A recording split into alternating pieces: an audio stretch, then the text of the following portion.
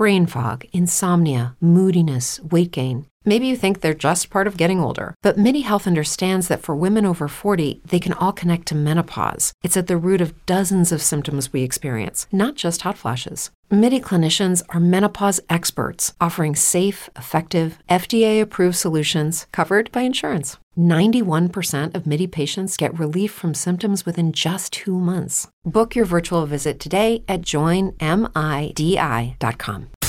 Welcome to the Weekly Warrior Podcast, where we are forging genuine human connection through fitness, health, mindset, and nutrition. Let's get to the show with your hosts, Jared Bradford, Connor Edelbrock, and Corey Mueller.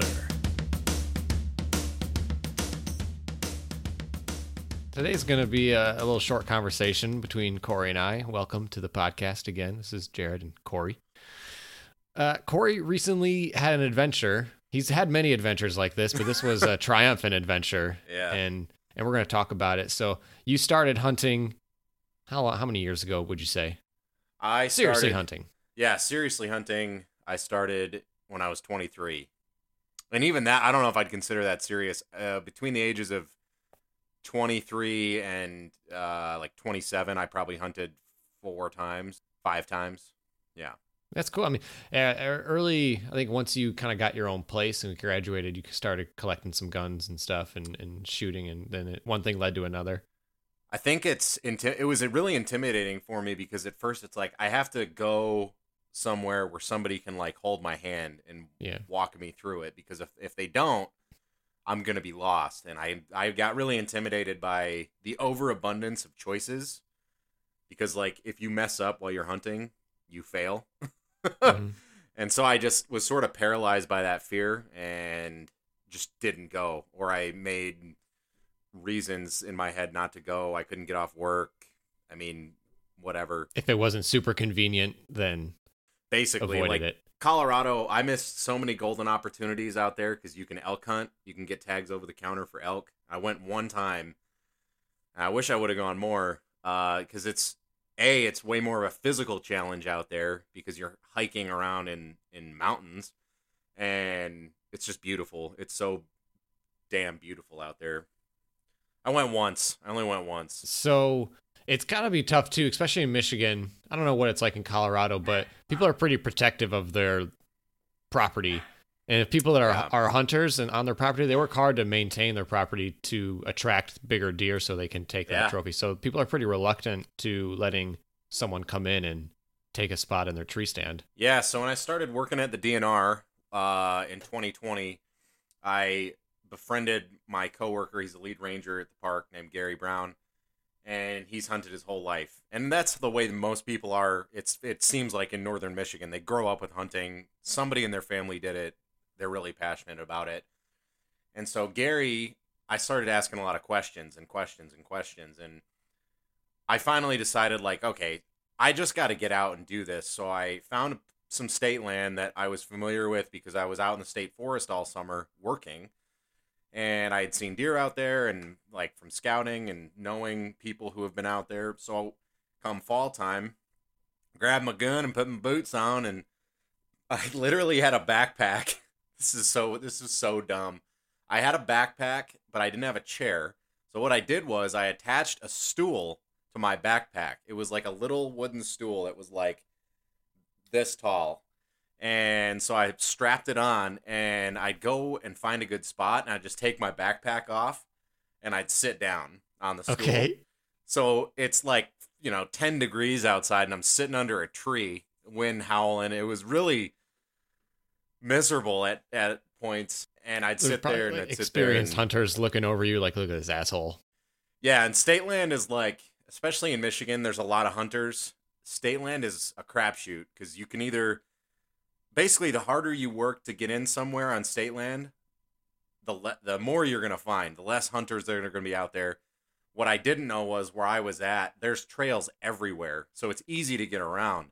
Because when I thought like, oh, I just hiked in like half a mile or a mile, and then I look at like Apple Maps or whatever, there's a trail like 200 yards behind me, and I hear a truck rolling through. I'm like, son of a bitch. And I'm sitting there and I'm like, why am I even out here? Yeah, like it's over at that point, right? Because these dudes are just driving around in their trucks, like waiting to see a deer, drinking a Busch Light, you know what I mean? And shoot it out of the window. right, and Super illegal? you can hunt in a truck, but you have to get out of your truck. So it's just unsportsmanlike, really, is what it is. So that whole experience, I went out almost as much as I could, probably like 6 days out of rifle season, and just went out and just did it. Had no idea what I was doing. Spooked deer. I saw multiple deer. I didn't ever have a good shot on them, so I didn't end up taking a shot. It was a failed hunting season, but I learned a lot. So I went down to Tennessee and then hunted there at my parents' place. My dad had to sit with me because I was not a Tennessee resident, but there was a lot of deer down there, and I actually took a shot on one. Missed wildly. And I tracked it for like 300 yards down into a ravine. I mean, it was like a straight up, I was probably on, I don't know, an angle like this with small shrub trees that I'm grabbing onto just to make sure I didn't wound it. But my scope was way off. So again, I learned always make sure that your optics are correct, because if they're not, you're going to be sad and disappointed. I had a perfect shot. It was like 30 yards away, super easy, and I shot it right into the dirt, probably 8 inches in front of the deer. So that was another lesson that I did not forget. A happy deer. A happy deer. There was a whole herd of them, too. Yeah. So fast forward to this year, and I made some really good connections in my area, and I had a farmer say, like, I was buying meat from him, and we're actually going to get to talk to Kyle Apsey, who's the social media head laborer or whatever. He does everything at Apsey Farms. And I've been buying meat from there, and we got talking about deer hunting. And he said, you want to come hunt on the property? And I kind of was like a little bit taken aback, because this is a huge family property that's been in the family for over 100 years. It's been an operating farm for over 100 years. And this just doesn't happen. These opportunities don't come up very often anymore, because like you said, people are super protective of their property.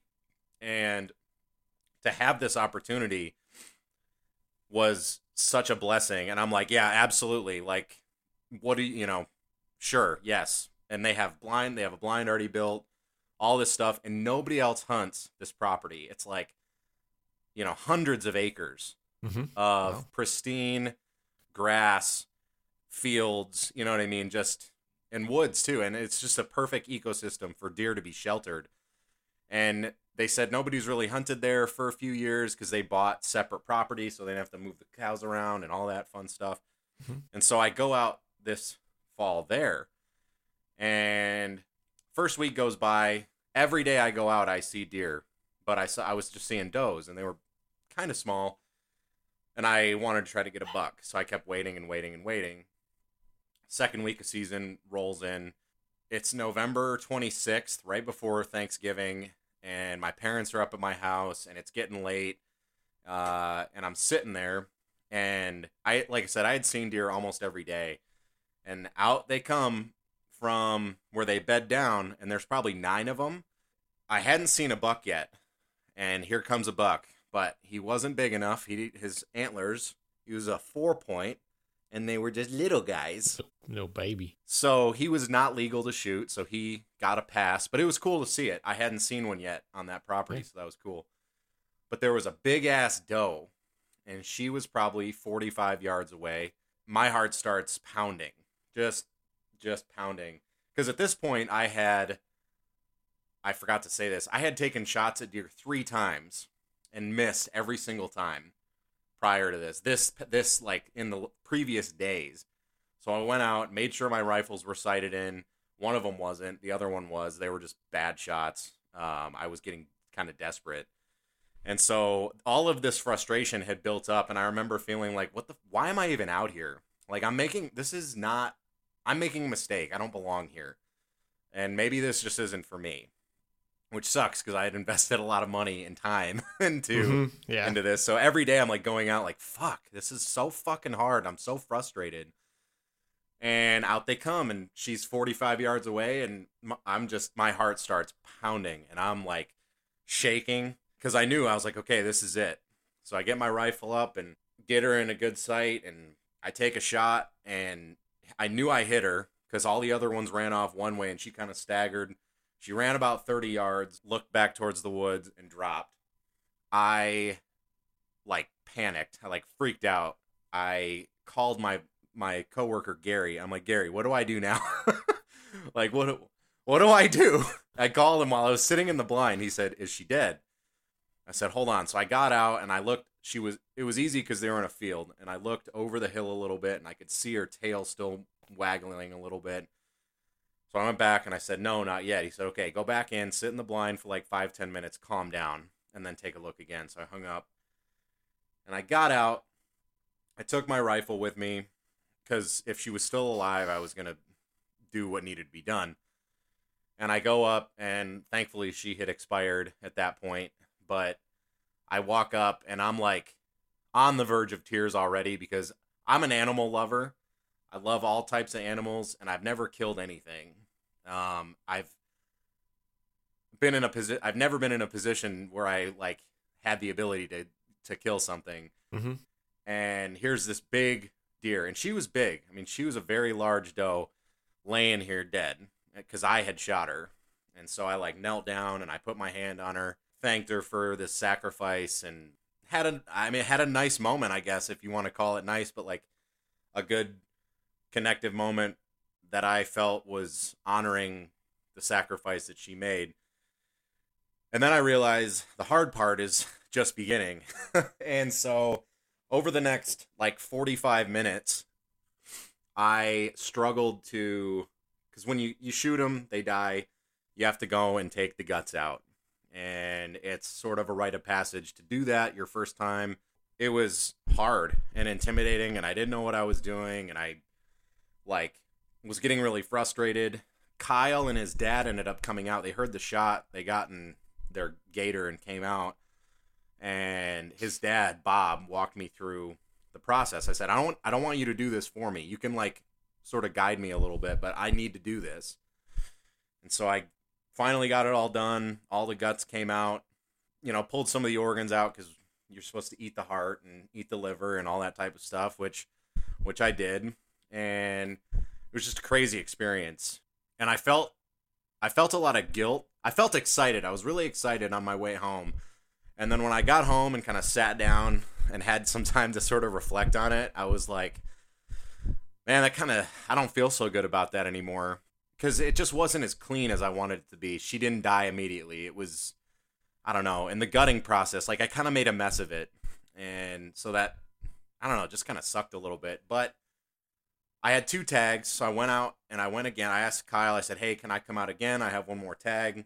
And then I had 1 more day. It was the first day of late antlerless rifle season in Michigan. And then we were heading to Florida.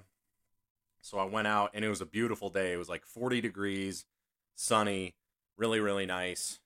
I'm sitting there, and I saw 1 deer, little doe again. She was just out kind of grazing. And I said, no, small, just watched her. I just watched her. I let her go. And it was getting dark and getting dark and getting dark. And I thought, okay, well, I guess I'm getting skunked today.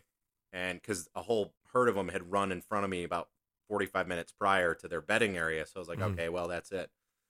And all of a sudden, here comes 2 doe walk out. And they kind of just walk right past the blind. They're about 275 yards away. And then 3 bucks follow them. Now, I can't shoot the bucks because it's late antlerless season. You can no longer shoot bucks in late antlerless season with a rifle. But it was awesome to see them. And I was like, you guys need to go and bring your little girlfriends back into the field, which they did. So they ended up being about 200 yards away. This time I felt I was way more determined. I was way more confident. I put my rifle up and I adjusted my scope so the reticle moved up in the crosshairs. So in the crosshairs, the reticle would move up like this because she was 200 yards away. I took a shot and I missed high, but they didn't run. They just kind of like looked around like froze. What just happened. Yeah. And so I dropped my reticle back down, brought it back, and she actually gave me a better shot. She came more broadside, and I pulled the trigger again, and she just dropped immediately and was like dead on impact on the ground, straight through the heart. It was almost instantaneous, and she was another beautiful deer. And I did the job. I gutted her in probably like 2 minutes. The whole process was exponentially better. Still thanked her and did that whole thing, because I think that's really important. But I felt better about that the second time around, because it was just cleaner. It was just better. Mm-hmm. And I'll tell you what, nothing's been better than eating this venison. This is the best. I've eaten a lot of venison because I have a lot of friends that hunt and all that. This is by far the best venison I've ever had, probably because it's grass-fed its whole life, basically. These deer. It's wild. And it's wild, too. It's really, really good. So, yeah, that was my hunting experience from this year. It was a lot of highs and a lot of lows, too. But I feel confident moving forward. Yeah, ultimately, I mean, it took a couple of years to get your first deer. Yeah. Based on making mistakes and doing things like that. And I think that's part of the process of hunting and maybe doing dumb shit. And, you make a lot of mistakes. They on Meat Eater. Yeah. So that guy, he did actually, I don't know if it was him. Someone was on the Art of Manliness podcast, I believe. And they talked about hunting. Maybe it was the Brute Strength podcast. And it was Brute Strength back in the days, years ago.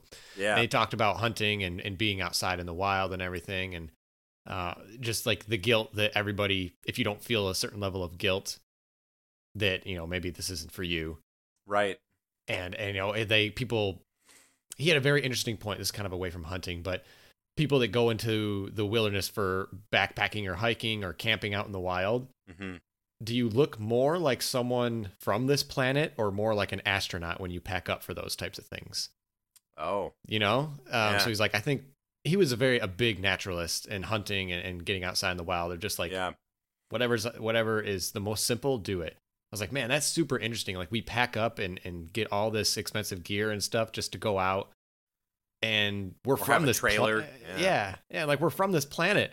Like, what out there can we not like adapt to within reason? Yeah. And he was big on hunting, and he talked about that with everybody should get out and hunt something at least once in their life, just to get that experience and connect with something that this is part of the process of getting food on your table. Absolutely. One way or the other. Yeah. It's really easy for us to be disconnected from where our food comes from. I think about it like these deer that I shot. Some people could say, well, that's unethical. You killed an animal. And it's like, okay, let's look at this realistically, and let's look at the deer as the example. These deer also die in nature. They never die of old age, but they get diseases and die. They're eaten alive by mostly coyotes, or they're hit by cars and they rot on the side of the road. Whereas when I shoot these deer, and hundreds of thousands of other hunters in Michigan and across the country, when we harvest an animal, they really endure no suffering. That's the goal, is the animal doesn't suffer. So when you think about it like that, is it ethical? Because if you ever see an animal get eaten in the wild, it looks pretty miserable.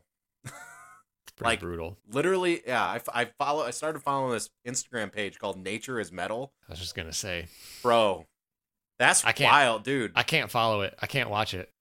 There's been too hardcore. Yeah, there's been some stuff where I'm like, what? And it's hard to watch, but that's nature. And that's what these people who look down on that type of activity or eating meat in general or whatever, and it's like these animals die and they're literally being eaten alive, but that's okay.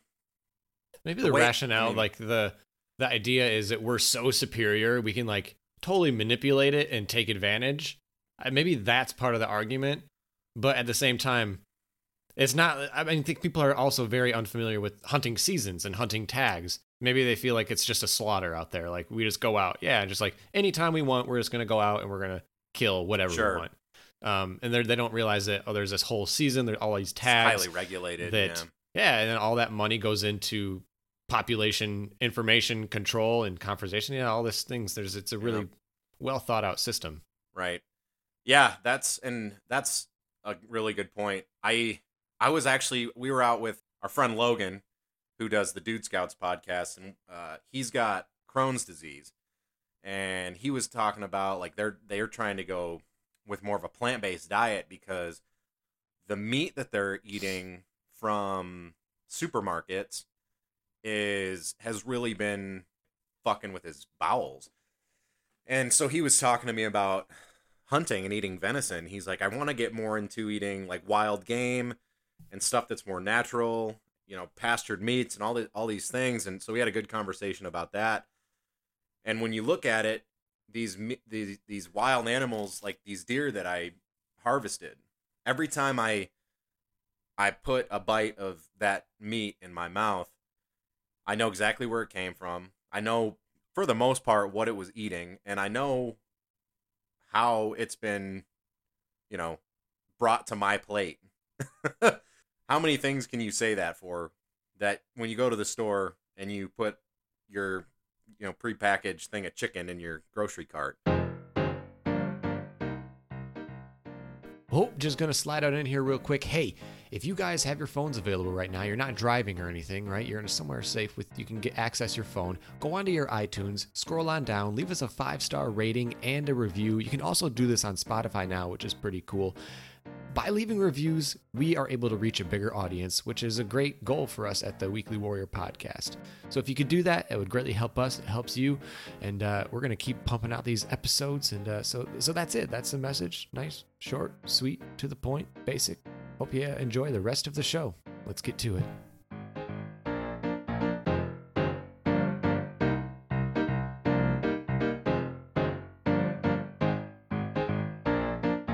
I think it's so off that point. I think it's hilarious. Not actually hilarious, but I don't know what I mean by hilarious. It's something. There's something funny about it, I guess, or just ridiculous. Mm-hmm. That when we buy ground bison from Costco, you can't get it all the time, which I like. I enjoy that you cannot just go and buy ground bison whenever the fuck you want. Yeah. But we buy it from there, and it's grass-fed and all this thing. Every once in a while, we'll give Millie a piece of this bison. Oh. Millie is a 10-pound miniature dachshund. Yeah. I'm like, damn, dude. This big-ass ground bison, this big-ass bison, buffalo, and this little-ass dog. Like, how did this happen, Her ancestors liked bison, too, probably. Yeah, I'm sure they did. I'm sure they didn't waste anything. We started feeding Annie, we started grinding up the same meats like that we're eating, or like the scraps. So we made a pot roast last night, and some of the more undesirable pieces that we didn't want to eat are perfectly edible. So it's like we're starting to make our own dog food for her out of these foods. So when we have an excess of like organ meats and whatever from Apsey Farms, we're cutting them up and feeding them to her, or ground chicken or whatever. And then rice and vegetables and there's a big movement there. Yeah, I noticed people start to do that a few years ago, and I kind of thought it was crazy. But the more you think about it, it's like, is that crazy that they're eating those things? Or is it crazy that they're eating whatever the fuck kibble is made out of? Like dried grain and... Yeah, and because most kibble is, like most dog food and cat food is shitty. Like it's... So we started doing that for Annie, which she loves it. There's companies that you can buy. There's one called the Farmer's Dog. We did the Farmer's Dog for like 2 months. It's expensive as fuck. Like you can just make your own dog food for way cheaper, with probably higher quality ingredients, with a lot of stuff that we're already eating. Yeah. So a little bit of coconut oil and some ground up meat and some veggies and some rice. There's her dinner. Yeah, that's awesome. We did the same thing with Ryder and Millie. But like you said, it's to get that stuff shipped in. You can't just really go to Petco and find it. No. You have to get these smaller companies will ship it to you. But my God, even with like a promo code, it was like shit. We had to get it twice a month, and it was like $120 a month for their dog food. And I was like, man, I can't do that. So try to err on the best off recommendations, what we can do for them. But Yeah. I have a friend too that started feeding her dogs, her golden retrievers, a couple of years ago. They've been doing it for years now. Raw food, like a raw meat diet, raw chicken, whole eggs with the shells, raw meats, beef, and just kind of lower cuts. Dude, these are the most muscular, beautiful looking dogs I've ever seen. Like they're running. She has photos of them on Instagram and stuff, and like they'll be, posing or like looking there. Their hind muscles and their front muscles and their chest are like bulging muscles. I'm like, dude, they look fantastic. Yeah. And that's what they feed them. We try to keep like Annie's food, because we feed her Nutro. I've always fed her Nutro ever since she was a puppy. The little bit of research I did, Nutro at least is a better mainline food brand.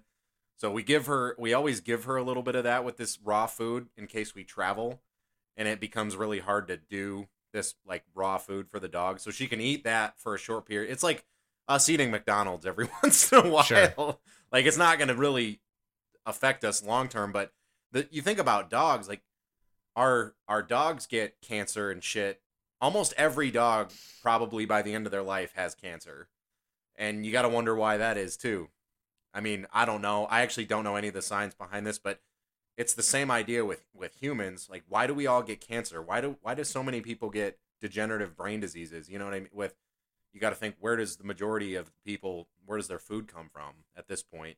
Right. So same thing with dogs. But yeah, going back to the hunting thing, I think something like you said, I think everyone should at least try it.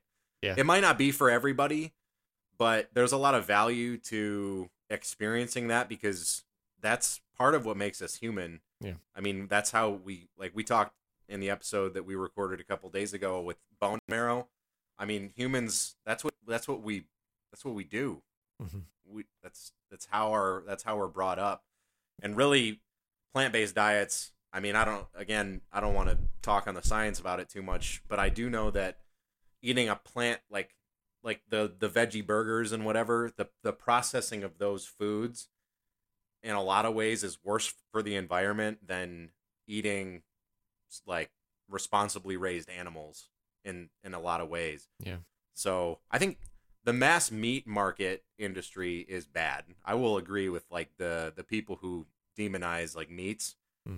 The big cattle yards and whatever in Texas. Remember when we were driving on Route 66 and we'd go past the smells. You can remember the smells. I've driven past that farm probably 3 or 4 times. Yeah, in my life. It's bad every time. Driving to California, and it's just like so sad every time. Because they have the farm on one side, and then either before, I can't remember exactly, or it's either before or right after, within 2 miles, there's like 72-ounce sirloin steak. If you can eat it in under an hour, it's the free. Big Texan. Yeah, the Big Texan. Yeah. Come get it. And it's like, oh, shit, man.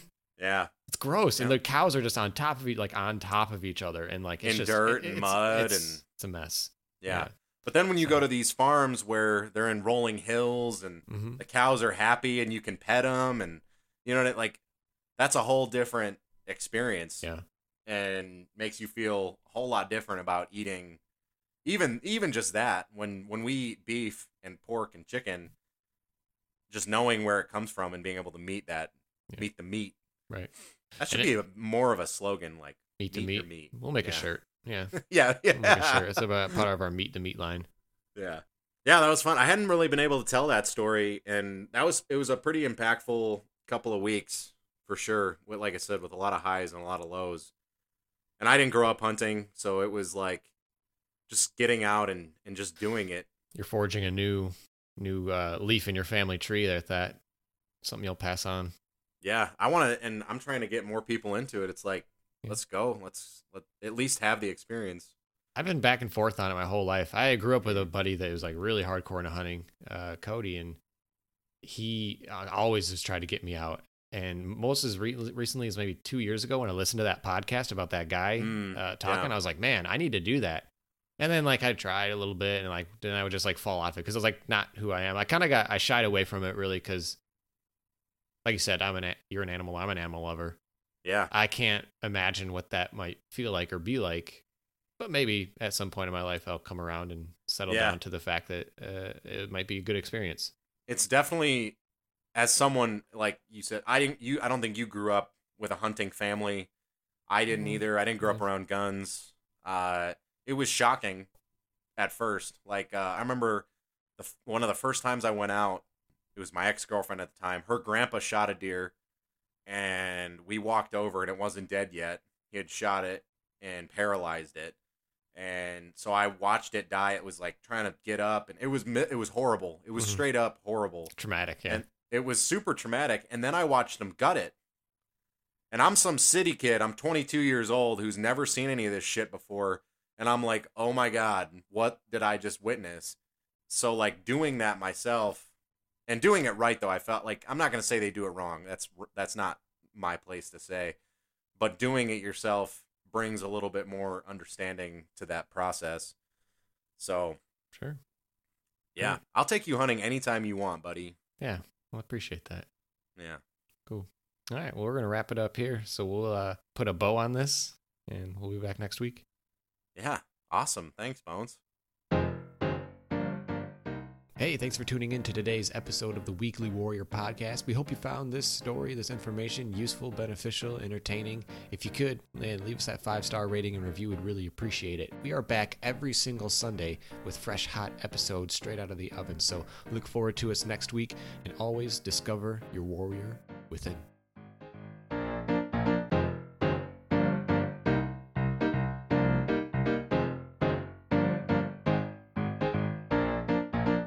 What's so special about Hero Bread's soft, fluffy, and delicious breads, buns, and tortillas? These ultra-low net-carb baked goods contain zero sugar, fewer calories, and more protein than the leading brands, and are high in fiber to support gut health. Shop now at Hero.co.